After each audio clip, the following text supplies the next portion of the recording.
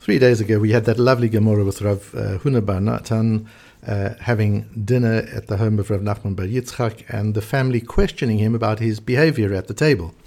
And we called that Matmonim Shiur, table manners. Today, on Daf Pei Tet Amud Bet, we have some more about the appropriate way to behave at a table, particularly when sharing a common central dish. The Gemara asks the question, B'nei Chabura shehayu yadav shel echad mehen yafot. If there's a group of people eating the Korban Pesach together, and one of them has exceptionally beautiful hands. Now that's a euphemism. What the Gemara is actually saying is one of them takes much more than his share and is eating more than everybody else. Can they say to him, look, you're extending yourself way beyond what you're entitled to. Take your section, measure out what is due to you from the Korban, and go and sit somewhere else and eat it, but don't intrude into what belongs to us. Do we say, can he say, but you invited me, I'm part of the group, and surely you invited me just to eat normally as I would normally do?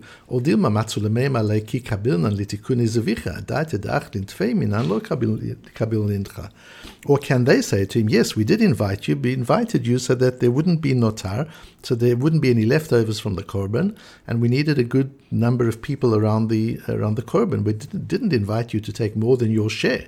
That wasn't our intention. And the Gemara then goes through some intriguing debate and discussion as to whether this can or can't be done, and eventually brings a proof from a Braita.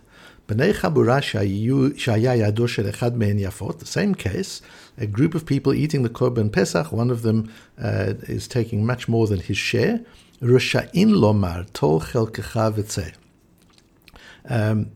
are permitted to say to him, take your portion, measure out what belongs to you, and go and sit somewhere else and eat it there, but don't intrude on our portions. Not only that, says the Brisa,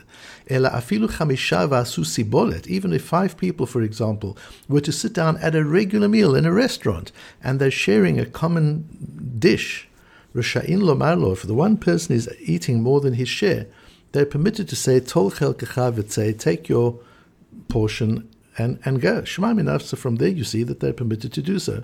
The Gemara then goes on to tell a delightful story about Rav Papa and Rav Huna bred Rav Yeshua, who were eating together, and Rav Papa was eating more than his share, and later on Rav Huna bred Rav Yeshua was eating with Ravina, and he was eating much more than his share, and it's quite a humorous piece of Gemara. What's interesting, though, to look at is the Gemara concludes that one can stop the other person from taking more than his share, and one can actually expel him from the group, give him his portion of food and expel him from the group. And that's brought in the Shulchan Aruch, in Choshen Mishpat, actually, in Siman Kuf Ayin Vav Seif He.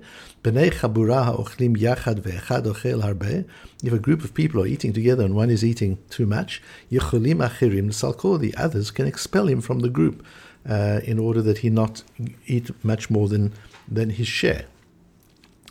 And of course, this Gemara and this piece of Shulchan Aruch goes more than just eating at the table. It really talks about the spirit and the nature and the ethics of partnership. Even in something as trivial as eating a meal together, how much more so when there's a serious business partnership between people. This din in the Shulchan Aruch about the group of people eating with one eating more than he should be and the ability to expel that individual, the Vilna Gaon says, is taken from our Gemara right here, where we talked about the fact that even if asu sibolet, even if they're not part of a Korban Pesach, but just of a regular meal, still that law applies that if somebody's eating more than his share, the others can ask him to take his piece and leave the group. What's interesting, though, is a difference in approach between the Shulchan Aruch and the Magen Avraham, and certainly between the Magen Avraham and the Levush, on the question of, is this just a law that entitles the group to expel a greedy member of the group, or is there actually a prohibition? Is it ethically and even halachically prohibited to eat more than your allocated share of a common dish? Is that something that is forbidden? And if we analyze the sources a little bit, we'll be able to see how it develops and where it comes from, and also meet some interesting people who are pillars of the development of halacha. So to start off with, the Shulchan Aruch says, or let's in fact rather base it on the Shulchan Aruch says in Siman Kuf Ayin, Sif Bet of Orach Chaim. So the first piece of Shulchan Aruch we learned was from Choshen Mishpat, which are business laws. Orach Chaim in the laws of Su'udah in Birkat HaMazon. This is in the laws of eating meals together. A similar law appears. Shnayim mamtinim ze et ze bekara. If two people are eating together, says the Shulchan Aruch, based on a Gemara and Brachot, then they need to wait for each other. So, for example, if one stops eating in order to take a drink, the other person at the table should stop eating until the first one finishes drinking. But if there are three people, the two don't have to stop in order to wait for the one. What's the reason for this halacha? So the Levush gives a reason for that. Let me give you a little of background about the Levush. Is an important and fascinating part of the halachic canon. So the Levush is Reb Mordechai Yafeh. He's 16th century Prague, and is a Talmud of the Marshal and the Ramah. So those three together form a really important foundation of Ashkenazi tradition in halacha. The Marshal, Reb Shlomo Luria, and the Ramah, Reb Moshe Isserlish, together with the Levush. The Chofetz Chaim tells a beautiful story about the Levush. He tells the story in Nidchei Yisrael that the Levush was very, very good looking. And there was a Christian woman in the town in which he lived who was attracted to him and invited him to her house to discuss a business proposition. She locked the doors and then began to seduce him. He needed to escape, and the only way he could get out of her clutches was through the sewage system of the building, which he did, and in so doing he spoilt the 10 items of clothing he was wearing. And when he got out to the other side, he undertook to write the Levush Mordechai, the clothes of Mordechai.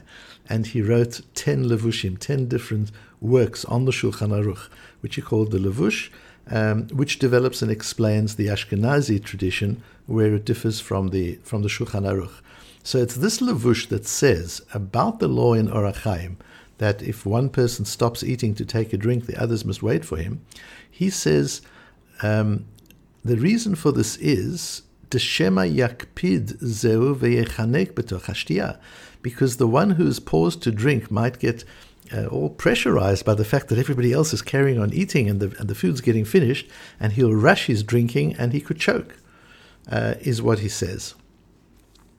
So clearly the Levush holds that this law of the Shulchan Aruch in Orach Chaim is about laws of the meal. It's Hilchot Su'udah, and has nothing to do with the halacha that we learned earlier from Choshen Mishpat, from business laws, which in turn is based on our Gemara in Pei Tet, the Gemara that we learned right here.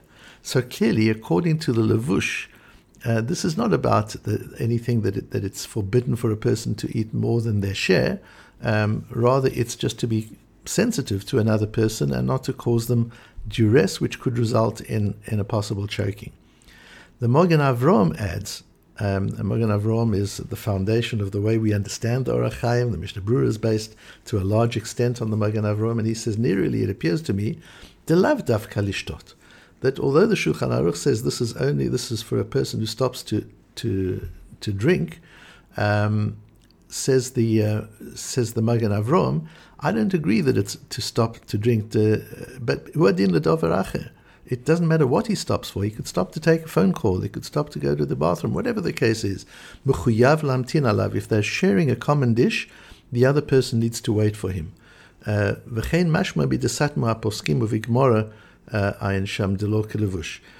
that seems to be because nobody else mentions that this is specifically for somebody who's drinking. And not, as the Levush says, it's because he might be choking. That's not the reason for it. It's just a law that applies generally. And the Magen Avraham doesn't give us the reason. He just says it doesn't seem to be about choking. The Elia Zuta, which is another important person, the Elia Zuta is Rabbi Elia Shapiro, who wrote a work, Elia Zuta and Elia Rabbah, on the Levush, explaining the Levush. But what's interesting is that the Elia Zuta, Rabbi Elia Shapiro, is a Talmid, he's a student of the Magen Avraham. So when he writes, he quotes a Tosfos Yom Tov, who again is a very important. Tosfos Yom Tov is one of the Perushim on the Mishnayos, 16th century, from Prague, was a Talmid of the Maharal and also the Klei Yakar, a very interesting group of people. And he brings the Tosfos, the Elia Zuta brings the Tosfos Yom Tov, who gives the reason and says, Katav Hatam, the Tosfos Yom Tov says, the reason for this law that you've got to wait for the person who stopped to drink is not because specifically drinking, it's for any stopping. Because if you continue eating while your friend has left the table or is interrupting to take a drink, you will land up eating more than the other person. And that's like we said in Choshen Mishpat. So the Magen Avraham, as explained by the Elia Zuta and the Tosfos Yom Tov, the Magen Avraham holds that these two laws are connected, and that the source and origin of these laws is our Gemara here in Psachim. And the principle is a Choshen Mishpat principle. It's a principle of laws of partnership, not of laws of a meal. Yes, it applies to the way you eat a meal. It has application, and therefore it affects Hilchot Seudah as well. But the principle is that one partner should not consume more than his fair share, because that would be at the expense of the other person who's taken a break from the table.